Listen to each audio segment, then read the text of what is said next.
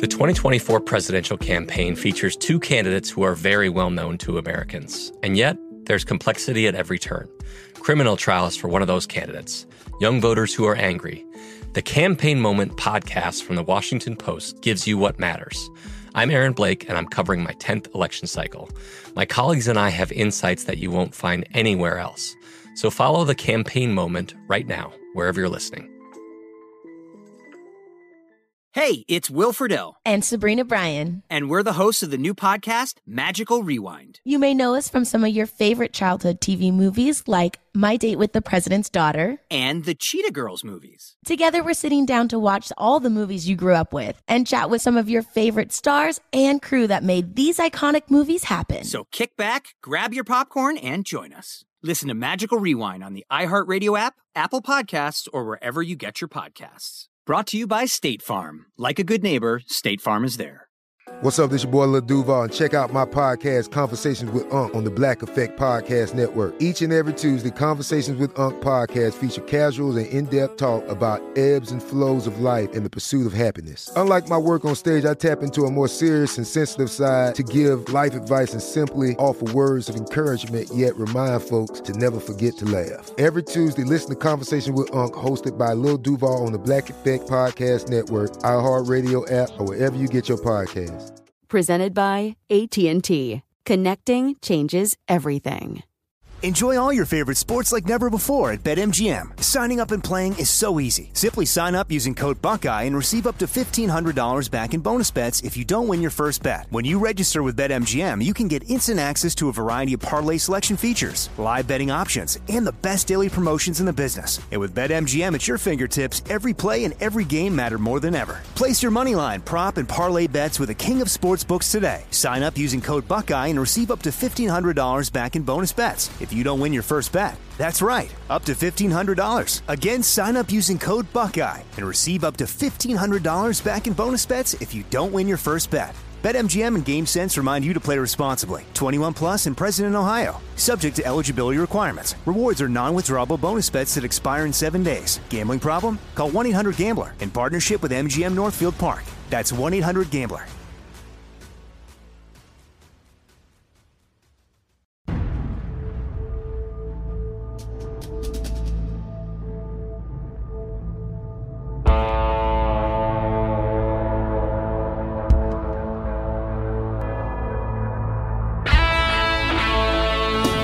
Force. If it doesn't work, you're just not using enough. You're listening to SOFREP Radio. Special Operations Military News and straight talk with the guys in the community.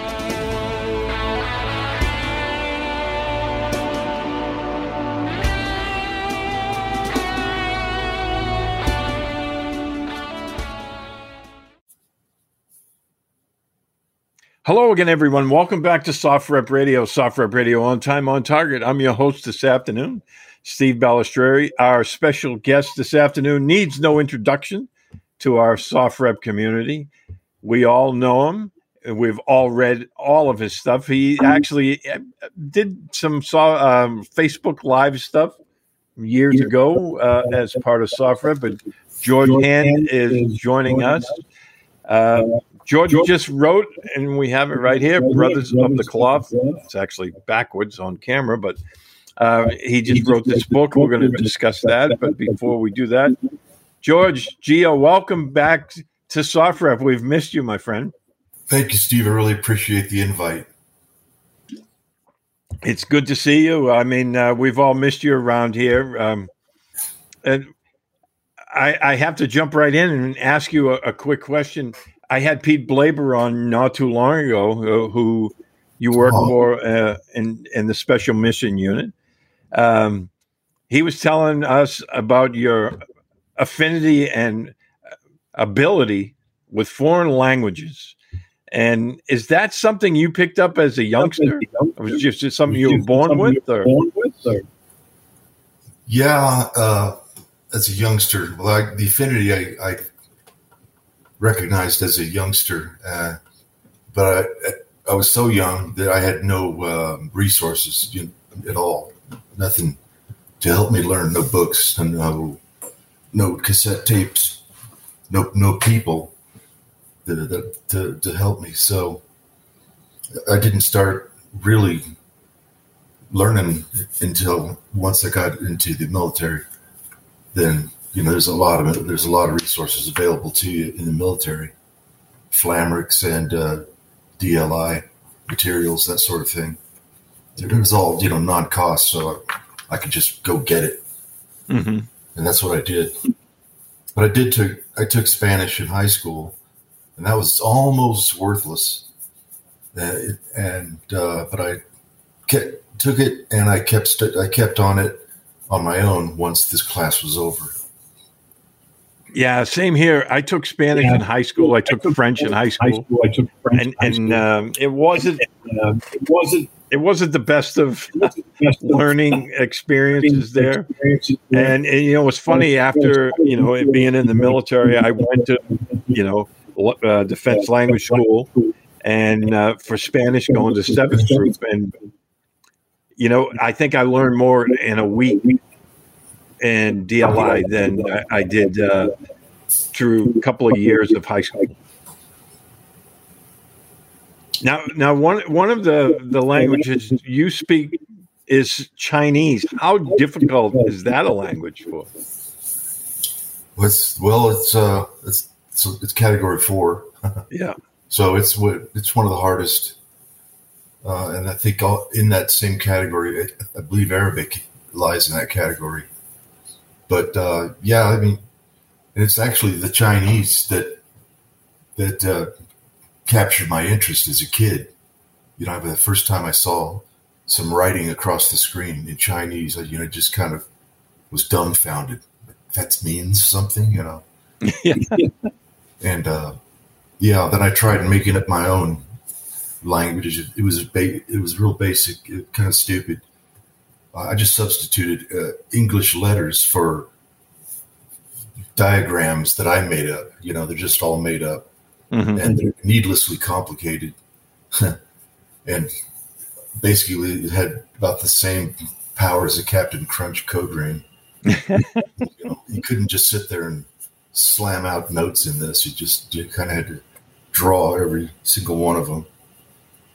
Yeah, it's funny, with Chinese people, how their language is so different. When we were in Panama after the war was over down there, a bunch of Chinese immigrants had moved in, and it was amazing how fast they picked up the Spanish language. And they sat there, and it was like within 2 or 3 months they were fluent, where they could carry on a long conversation in Spanish. And they tried, I would say, ineptly to teach me and my partner Chinese, and never did catch on to it. So hats off to you, bro. Oh, thanks. It's just, like most languages, they're all audio, you can listen to them, and that's pretty much all you need.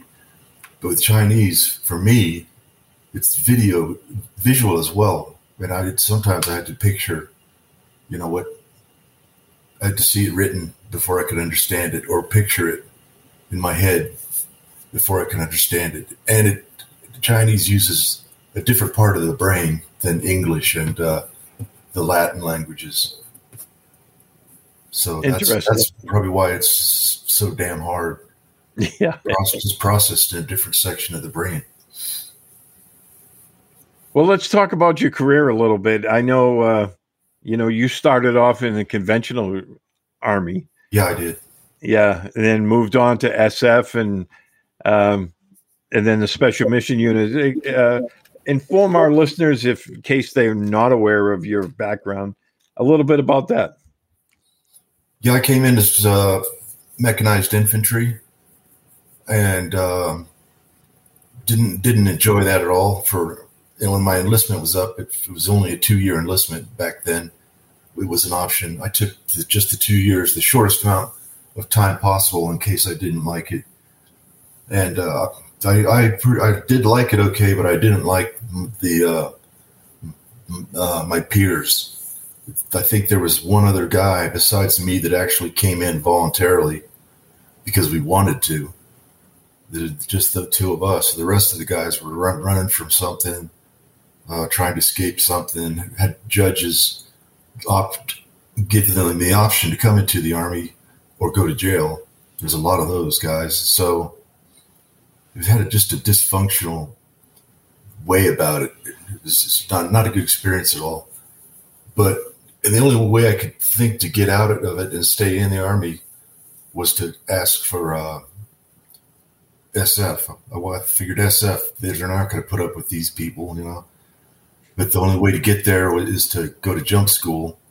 And I have a clinical fear of heights. So for the longest time, that was just not a possibility because of jump school. I can't do that.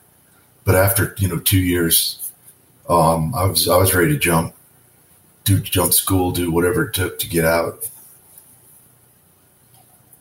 As I said it before, I was ready to jump without a parachute. That's what it took. Yeah, it's funny, reading your book and you talk about your fear of heights. I'm the same way. I will not stand on a stepladder to save my life, which amuses my wife to no end, because she's like, how could somebody who jumped out of airplanes for all those years and actually did mountain climbing, because I was on a mountain team and used to go rock climbing and did all that stuff, will not step on a stepladder. But I still, to this day, have a fear of heights. But jumping didn't bother me.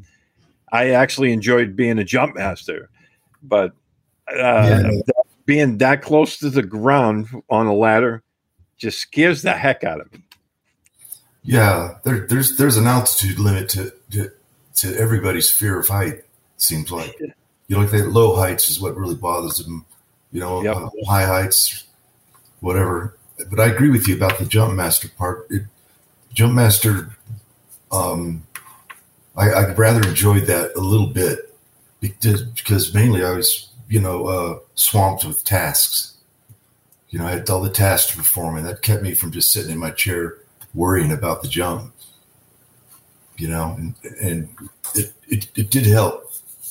But when I was just a regular jumper, not a jump master, but just in the stick, jumping wasn't any easier for the jump master school. It's still, and Halo wasn't any better. It was the same thing. Yeah. Well, there's a great picture in your book of you haloing. You look pretty comfortable out there. That was in school. That was in the school at Marana. Yeah. And I had a rucksack on that jump, and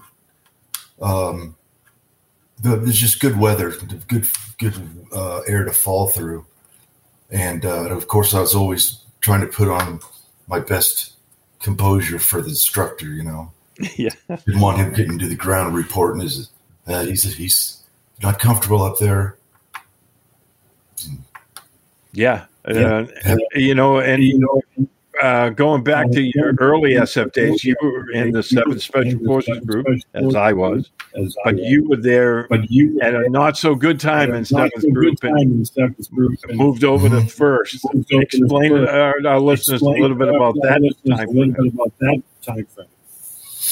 Yeah, I went to 7th group, and I went to, I guess it was just a unanimously hated company, run by a really nasty sergeant major.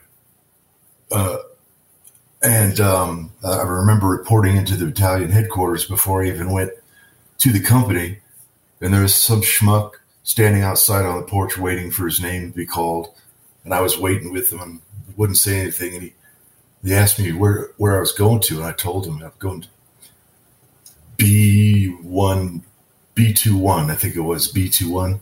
And he goes, "Oh God, you're going to Billy Lee's plantation." that was the nickname for it. Yes, the plantation. We all remember that. Yeah, and everybody was unhappy in that company, including me. But I ended up getting pushed up to S3 Air at the battalion after just like a year. So I got to be away from Billy Lee, unless he came there to battalion headquarters for some reason.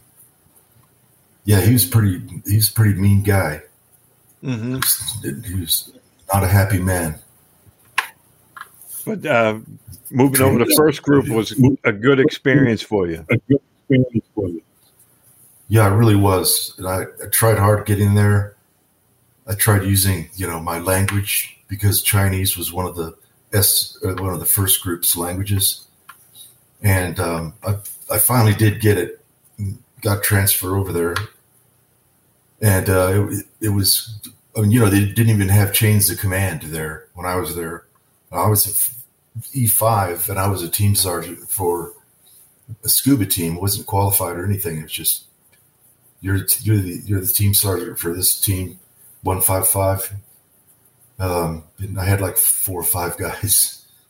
And when the teams did fill up and we got some more senior people, then the priority was to get us all through dive school. And I went. I had to repeat it because I failed the first time around. So I repeated it, was qualified, and it was an excellent team, a damn good team to the man. And it was a real pleasure to be there. And it seems fair. I had to put up with those years in the plantation. Then I got to come over to an elite dive team with some real great players. And we were in great shape and not bad at diving either. Yeah, and then you spent some time at the dive school down in Key West, and that's one of the toughest schools in the Army. How did you love working down there? I asked for that trip. Worked real hard to get that billet there in Key West. Finally got it. And it was great duty. I mean, outside of the SMU, it was fantastic duty. We just were just so happy that when I was getting there, they were slicing up the curriculum and the amount of courses that they were going to do, and especially with first group opening up, they needed to put in extra classes. So we were really just like meeting ourselves coming and going, working hard all the time. And when I was there as a student, I noticed that it was pretty cushy and there's a lot of older guys. And there was like one person leading PT in the morning, the only guy that could. But by the time I got it, then there was a lot of time off, There's an insanely large amount of time off for those guys. Then when I got there, that was over.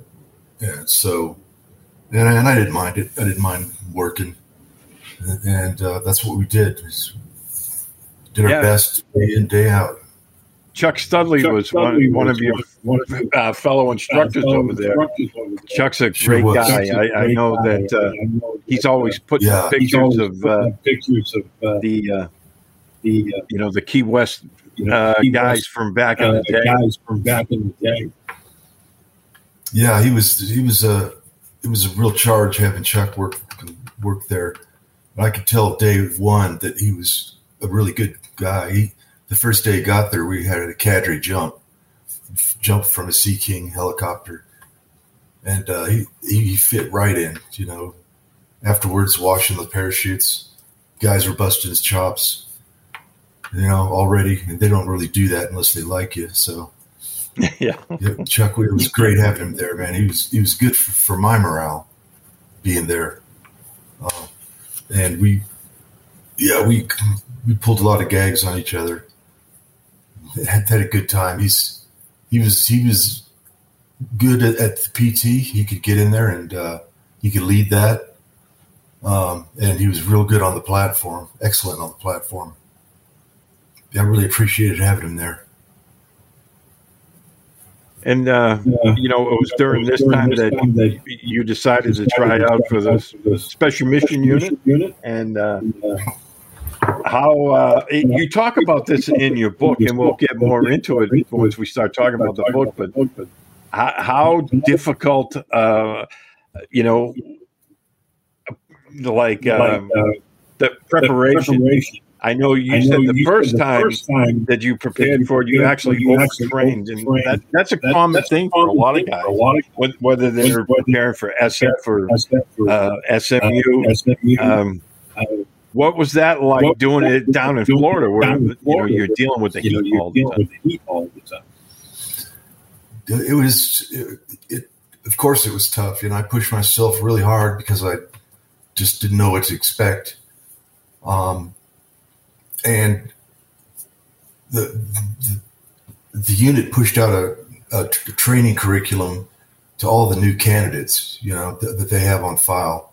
And it's just they call it as a recommendation for how to train up for the unit. And I couldn't keep up with it. I tried doing it for 2 days. I couldn't do it. I just couldn't move fast enough or carry enough weight. And so finally I just tried not to fret the curriculum paper, got rid of it, and just did on my own, what I thought I should do. Did rucked every day, did bike ride every day, did a lot of calisthenics, and got some time in the gym at night. I don't remember ever taking a break. And I ended up, getting blistered feet and some injuries, and that was my condition when I was about to go catch my flight. Is that I had my duffel bags up on my shoulder, walking out to the car, limping, and I just stopped and said, "What are you doing? You can't show up to Key West or show up to SMU selection and assessment with injuries. They're not going to get better because there's no time off, or they're only going to get worse." So I dumped my bags back in my house and made a phone call, and they were pretty they were chill about it, and they were encouraging for a next time. You got to just get yourself right and get out here the next time around. And they fixed me a date, and just started it all over. Did the training, got a little smarter about it, and I was able to show up to the airport with no injuries the second time around.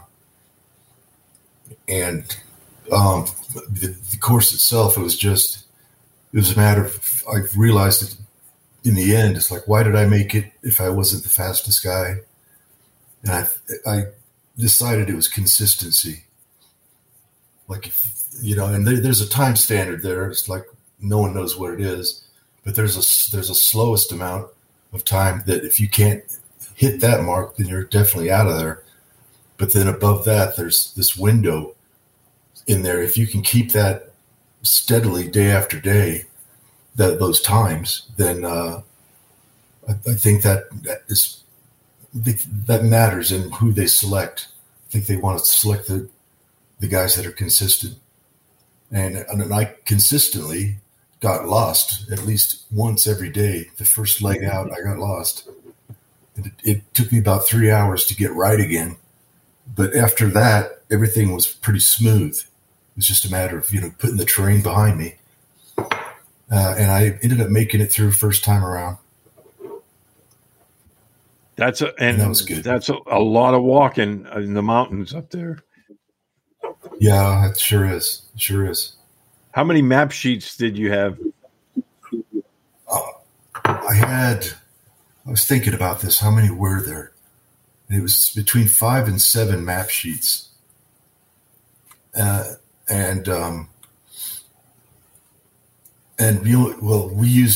We used our map sheets more than just once, and even on the long walk, we, had to do some detours up in the mountains that forced us to pull out a previous map sheet, to reacquire our bearings. But I remember putting them all together, all the distances together, and they equaled the size of West Virginia, from north to south. That's amazing. And then after you made, go ahead. I wanted to say that several people in the support role in the unit wanted to try out, and they did, and particularly more officers than enlisted guys. And when one of the officers at a checkpoint, he referred to the maps as something that only the cadre referred to them as. You know, like we tell them, pull out map sheet 7, but to the cadre, that's probably like I6. Mm-hmm. And he used that term, and the cadre was in an uproar. They're saying, "Man, the guy, he spilled the beans on himself that he was familiar with the map sheets." You know, they wanted to get rid of him, throw him out. And my outlook on it was, you know, you could have given me the map sheets before I showed up, just given them to me, and I can just open them up and go, what's what? You know, what is this? Where would I be starting? Where would I be going? First, second, third? You know, it's doesn't matter. What matters is you have to put the terrain behind you. That's what matters. And, you know, no prior familiarity with the map sheets is going to help you do that. Because, man, you can't memorize a whole map sheet. Well, I suppose you can, but wow. So, but just somewhere in all those squiggly lines is a trek I have to make. And I don't even know if it's a north-south or east-west. He ended up failing himself, and we found out that the psych would talk to him, and he told us about him a little bit. He said, "Yeah, he processes a map sheet a little different than the guys that make it process." And like he asked me, so what do you see when you look at a map sheet? And I say, I see a picture. You know, I see a picture of ground. I see high places and low places, and everything between. I can see water, rivers. You know, it's like flying over a piece of terrain in an airplane. And then when you ask this guy that failed what he saw when he opened a map sheet, he saw a math problem. He saw numbers. He didn't see the picture. He saw numbers. So every movement he made was like a mathematical equation.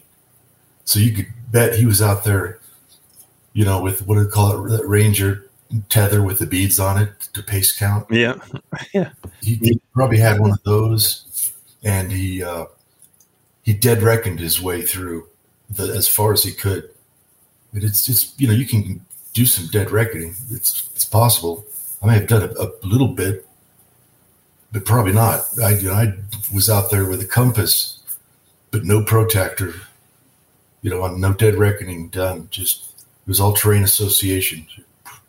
Just look at the picture, compare it to the terrain, and there's the same one. There's the same pictures, and start making my way through it.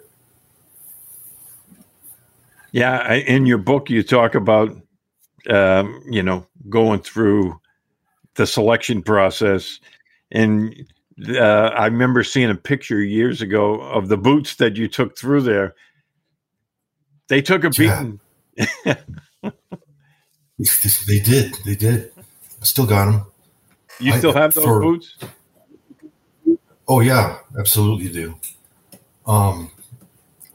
But before I started my train up back at Key West, I drove north to Homestead Air Force Base because they have clothing sales there. And I bought 2 pairs of the most basic leather boots, you know, no frills, no zipper, no fancy tread to them. And I bought 2 pairs of them, marked them A and B. And I just I traded those boots out every day. You know, I used B yesterday, I use A today. And I think if I only had 1 pair of boots when I showed up there, they couldn't have handled the beating. So it was good to have the spare. And even in selection, I swapped my spare with my primary set of boots every day. Swapped them out, and they both look about the same. But that 1 pair is the one that I marched the 40 miler in. So it's got a little more beating than the other. And I got rid of the other pair, just did. Yeah, but those are definitely my 40 miler boots. That's awesome. So you traveled all over the world with the Special Mission Unit. I mean, you meet and you write about a ton of just intriguing characters in the unit. And is there any one spot I know that stands out, either good or bad, amongst all the places you traveled?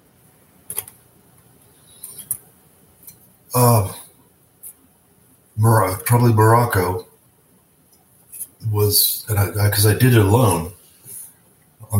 Went through 6 cities in Morocco with like no money, just like $5 a day, and yeah, it was.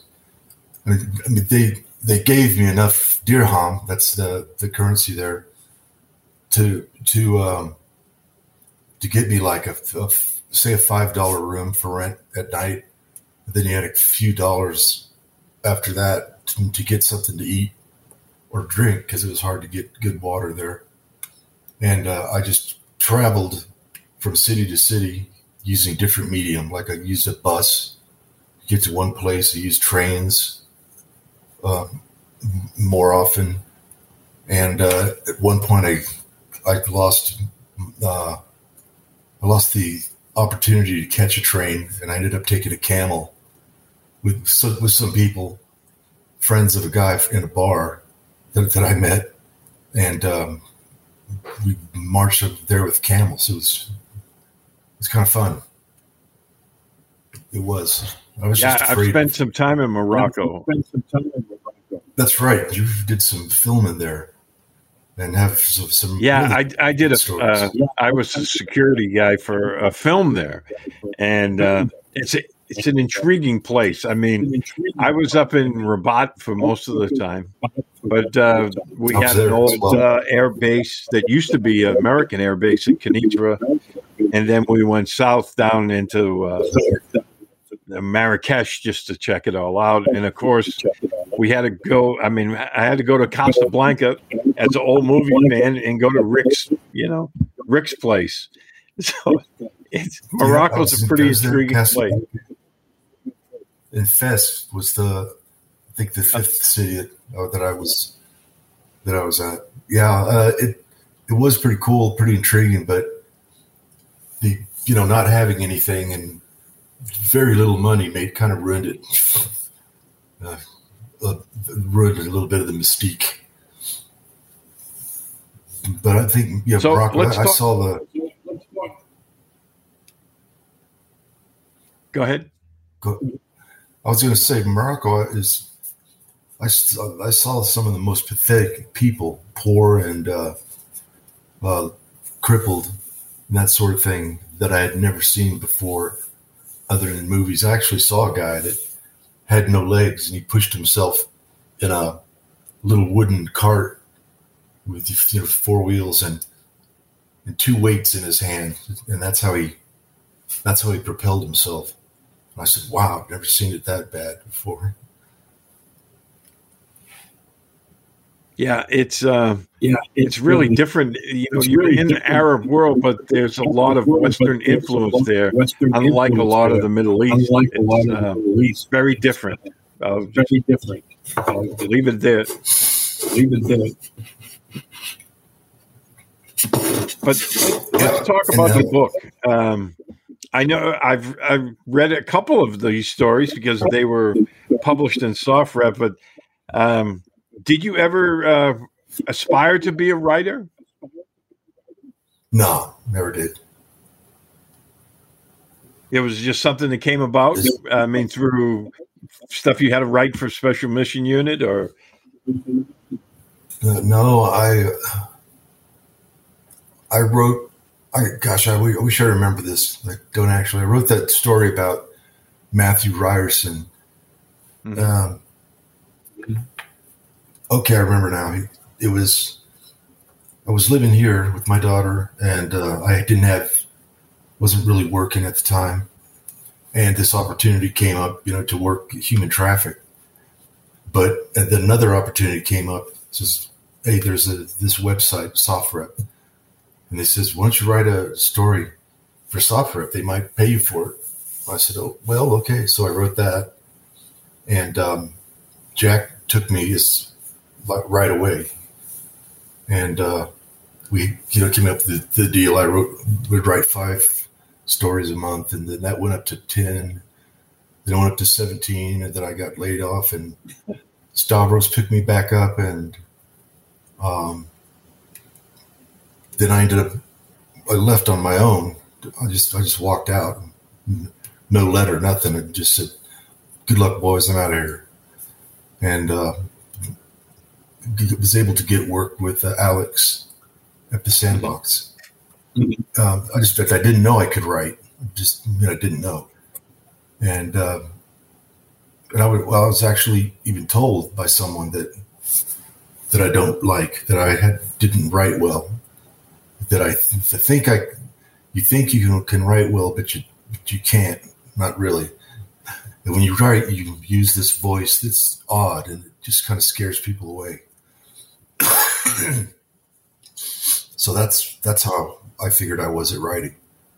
But until I was, It's funny you say that. I remember being in college and taking courses, and my English professor told me never write for a living because you're terrible. Why would they even tell somebody that? And I never took it to heart. I was just wondering where he is today, because I've been writing for over a dozen years now, and I still enjoy it. I write my own style. It maybe isn't the most grammatically correct, but people seem to enjoy some of the stuff I write, so I don't worry about the critics. Yeah, don't do that. Don't worry about the critics. Your stuff, especially the war history stuff, are some of the best papers of yours that I wrote. I think I kind of try to learn the mechanics of the Battle of Midway, and I watched different documents, and I could never get it straight. Like I could never, if somebody came up and said, "Tell me about the Battle of Midway," A to Z. I couldn't do it. It just wouldn't sink in. But I wrote the paper you wrote, and I finally was able to fully understand it. Like, I didn't know it lasted more than a day. I thought that it was a course of several days. But all that happened. It was just like, bam, bam, bam. No one got a nap that day. It's amazing. I mean, and thank you for that. I appreciate that. But, when you go back to that story, I mean, so many things had to break right for the American Navy on that day, and every one of them did. And, they were quite fortunate, but the bravery of the guys involved. I just saw a special I hadn't seen before. There was a dive bomber pilot named Dusty Cleese who actually bombed more than one of the Japanese carriers. And then on his way back, he got jumped by Zeros and shot 2 of them down. Which is just unbelievable. Flying a dive bomber. So he's probably flying the Dauntless SPD dive bomber. Yeah. I guess they have a chance against a Zero. Some of the others don't, not really. Mm-hmm. Yeah, that's. But in terms story. of your book, I mean, some of the people in there, the characters you talk about, Sergeant Major Colin Rich, he seems like quite the character. That's Sergeant Major who? Colin Rich. Oh yeah. I'm still in touch with him today. Still in touch. He was a hell of a character in the unit. He sure was. He's he's from New England, Boston. Actually, I liked how you wrote in the book with his Boston accent. Yeah, I never know how that turns out to the reader. It's like, well, to me, it sounds like this. Let's see if the reader gets it. So, well, as somebody from there, when I was reading that, I was cracking up laughing because it sounds like all of us who from there, how we all talk. Yeah, yeah, that's definitely a compliment. He got the guy I wanted to. I'm sorry. Go ahead. He got out and still lives, I think, in Southern Pines, and him and his wife opened up a pizzeria, Boston style pizza. And that's what, and has a new grandbaby. That's what they're doing these days. So he's still horribly afflicted with, his wound. They'll never heal, but he's doing okay. Yeah. But I wanted to ask you about Conan and explain to our readers about him. He's the guy that actually got you into the Special Mission Unit. Yeah, he is. He's one of the guys. There's like two that the light really came on when they finished their spiel. But it was James Conan Sutter that made the difference. And he showed up at our one of our courses in Key West when I was an instructor. And he didn't talk to me through the whole thing. He maintained the instructor-student relationship. But at the end, we have a gathering where we, have a couple of beers and cook something and mingle with, the graduates. And he pulled me aside, all the way around the other side of the building. He said, "Come here, George." And then he practically ordered me to go try out. Said, "You need to go." I said, "I can't even keep up their training curriculum." He says, "Don't worry about the training curriculum. Don't worry about anything. Just get over there. It'll all work out." And he was right. And I take it just from the way you describe him, he must have been a really big man. He was big. He's a pretty good size. He was buff, and had a kind of a mean face, and you just didn't mess with James Sutter. Didn't mess with him, and he was just too much for most people.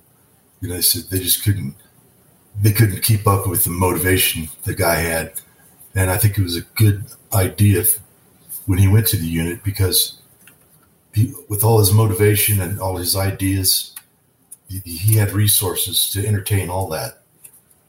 Like he thinks he can come up with a different, whatever, web gear. And he tasked me to come up with some web gear that floated because the SEALs had it. And I did that. But I was the only one that had it. Nobody else wanted it.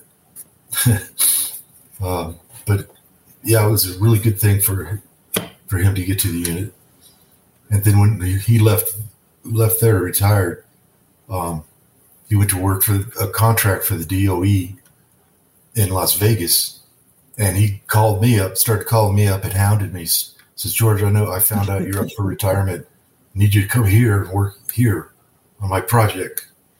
And I pushed it back a lot, but finally he said the right thing. And I was going to school for IT at the time. And I just dumped all that and went to work for him. He's still the same guy there in that contract and all. They had a bunch of civilians working for him, and that wasn't going over too well. They were constantly hounding HR, that this guy's being mean to me. And I get that. Yeah. He would get a complaint about me from HR. So she says, "George, did you tell some guy that you're going to rip his head off and shit down his neck?" I'm like, "Oh, yeah, I think I may have done that." And HR would complain. He'd say, "You got to ease back. You got to this. You got to that. You're not on the Little Birds anymore on short final." And I thought, well, of all the people to tell me, to ease back, you got James there. But, in spite of all that, he had people knocking down his door trying to get on his project because he had money, because he was making money on his project.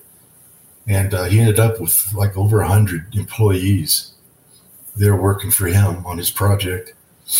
And some of us were able to break away from his was a training course for first responders, on rad, nuke, radiation, solving radiation problems, biological problems, and chemical scenarios. And I didn't really much like firemen so much, and policemen and all that, because they were complainers. They complained about everything we made them do. And it was hot, and it was the desert, so that fed into it. But I was able to pull away and do some special mission unit type stuff. I ended up was handling all the SEALs that came through to do their shakeout before they went to Afghanistan, and even the Big D came through there and did a deep underground rescue of a Scud Bravo. It was a full Scud Bravo that ran, and they had it tucked way back in this tunnel. It was actually a drift, because it's like a letter. The drift is shaped like a letter U. It's got an entranceway, goes in, bends back, and it has an exit, a different exit. The tunnel just goes in and then it comes out. Just one way in, one way out. So they had it hidden back in the bend of this drift, and we imported some Hugh Hangus heavy armored doors to block these portals. Stuff from, I don't know from where. One of them came from an AT&T facility that was deep underground. And it was many feet thick and weighed X number of tons. And the guys came in and assaulted that. Their breachers cut those doors. They cut in through those doors and opened the doors and was able to drive that Scud out. That's some cool stuff. And that was in the Utah desert or Nevada? Nevada desert, and the air lifted and airdropped all their vehicles in the desert out there, from 130s and such. So they did a full mission profile, a real airdrop, personnel drop, long distance movement over ground in their vehicles, and then hit the objective. And there were little birds flying all through those mountains, hitting targets. And it was amazing. I wanted to ask you something. I know we were talking about military history earlier, and I know that while you were in the unit, you guys went to Poland. And I know that from the book, you have pictures where you visited Auschwitz. Yeah. What was that like? I mean, even 60 years after the fact, what was it like visiting that place? It was a real somber place and a sobering experience. I think I found myself, and I wondered if others didn't also do this, but just picture myself being there, being one of the victims in different buildings, of the camp, Auschwitz, and then its sister camp, the much, much larger Birkenau across town.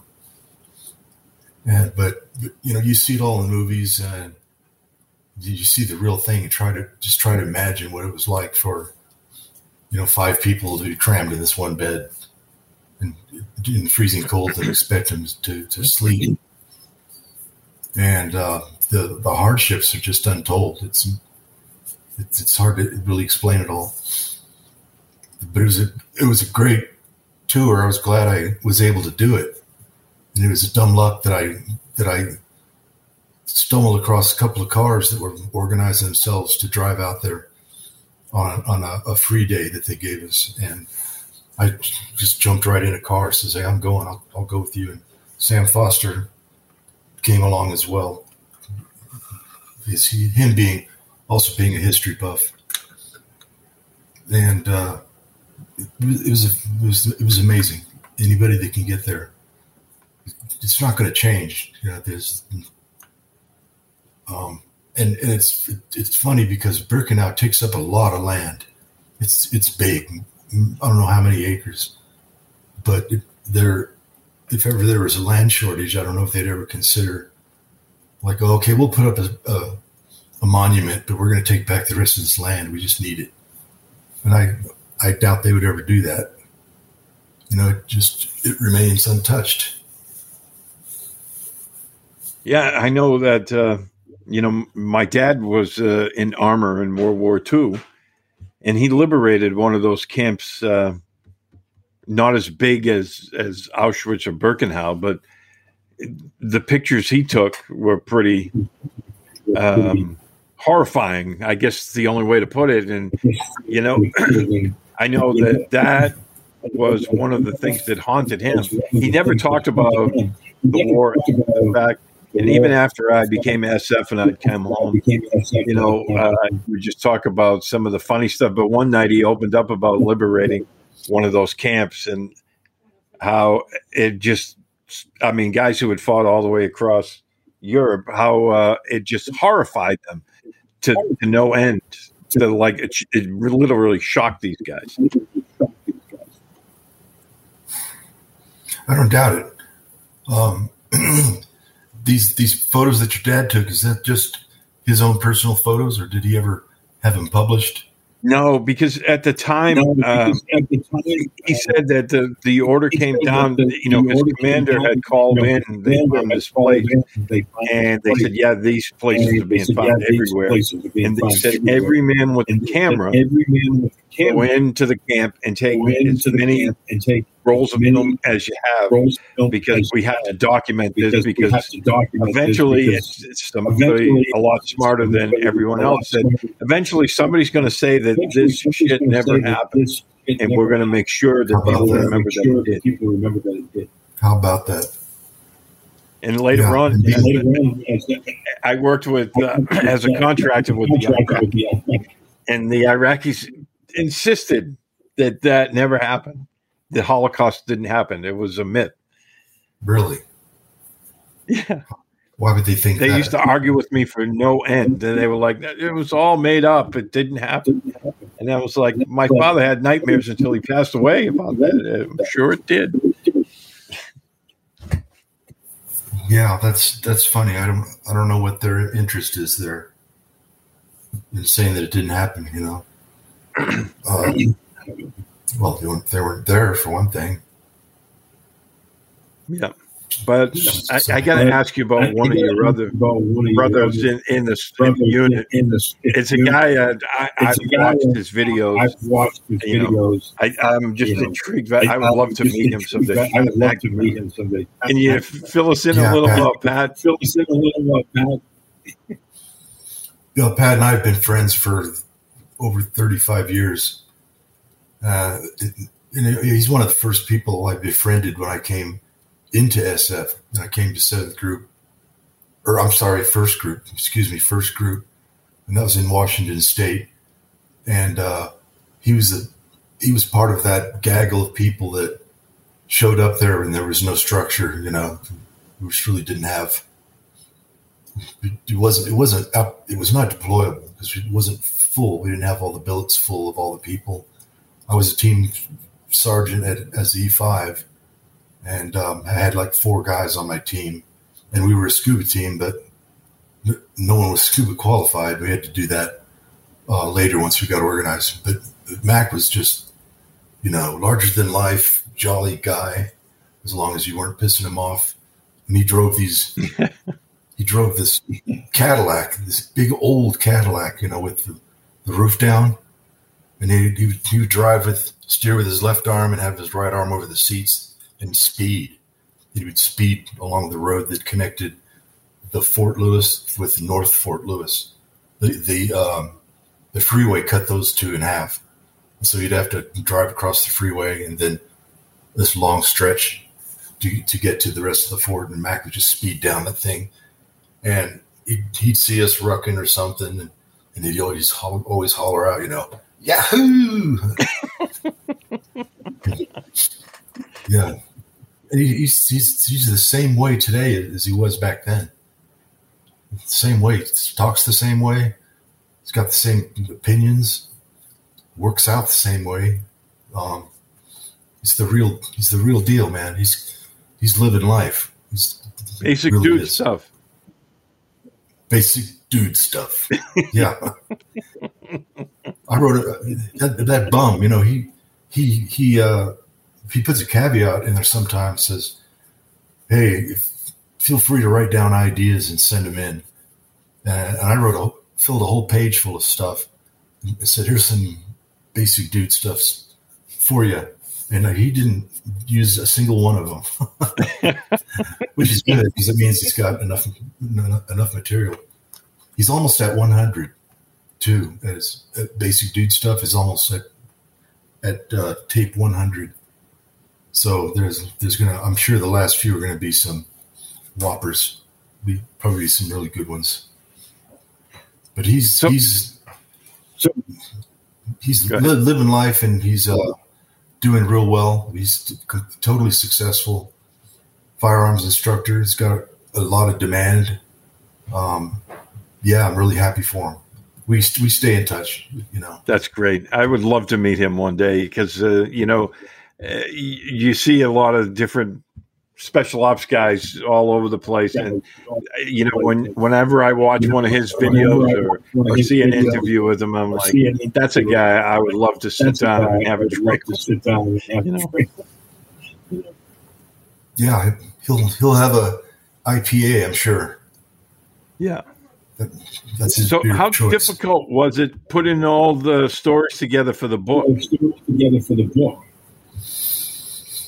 I had I started putting, just getting all the stories that I had and that I could remember. And got a big folder, and I said, they're all there. They're supposed to be there. Just to backstep real quick, I went to selection with Mac as well. Oh, so really? I was really got the bond.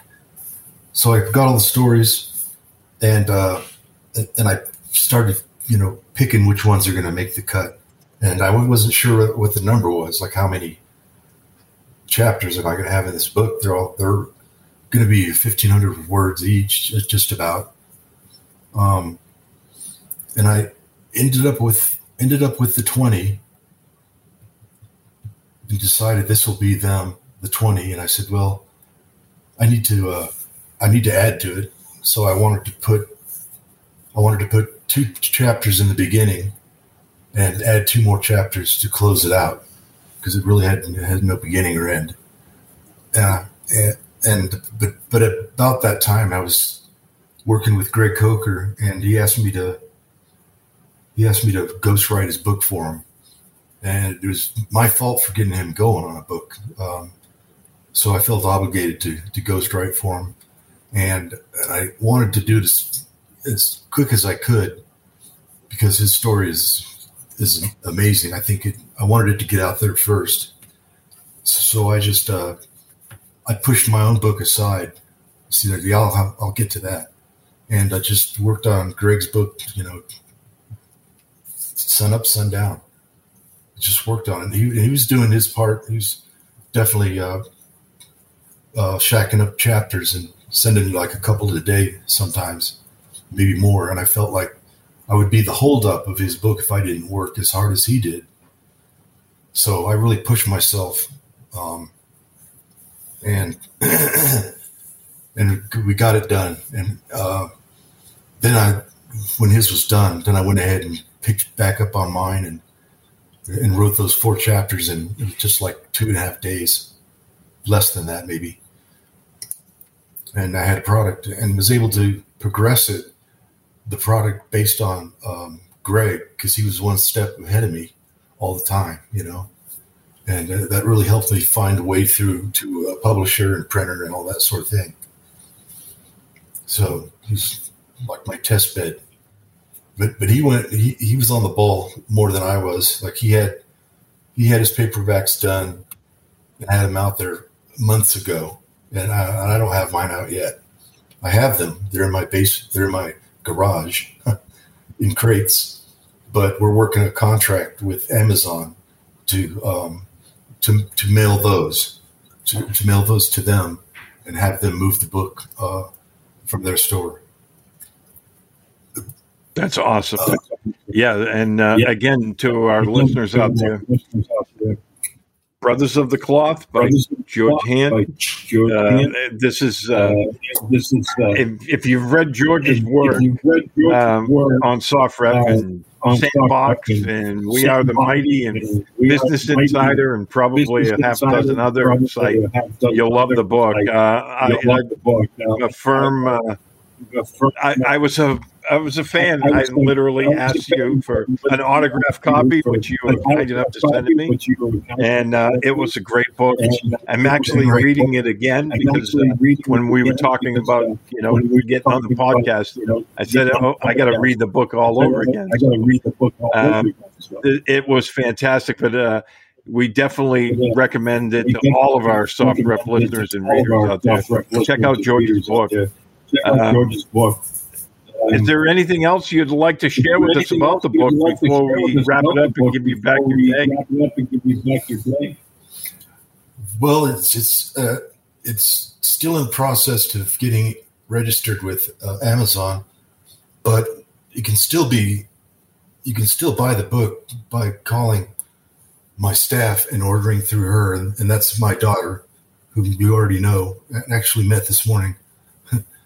But you can call her up and tell her that you want one of those books, and she'll work it out with you. She'll do the pricing for you, and she works with a bunch of different internet models for handling money, like Cash App is one of them, Zella, another one, PayPal, and Venmo are some of the ones that she works out. She'll just get your order, get your payment, and mail your book out to you. Well, Gio, and otherwise, I keep what the progress of it on my website, my Facebook site. Well, Gio, we want to thank you once again. It was great to catch up. Thanks for taking the time to join us today, talking about your book. You can also find George's book on his website, georgehand.com. Be sure to check that out. Thanks, my friend, for taking the time with us today. We really appreciate it. Thank you, Steve. You're a consummate professional. I really enjoyed this. You made my day.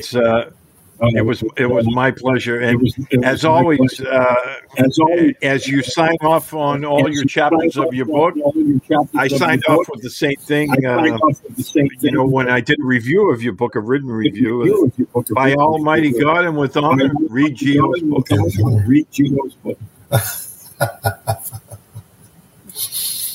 Thanks, Steve. Cheers.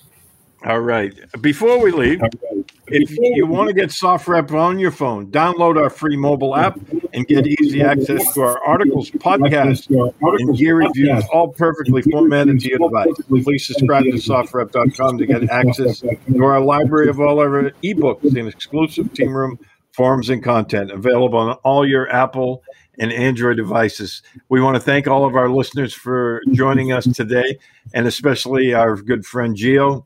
Gio, thanks again for joining us. All the best to you and your daughter. Thank you once again for ironing out our details today. We really appreciate it. All the best all the time, Steve. All right. We'll be back with another podcast soon.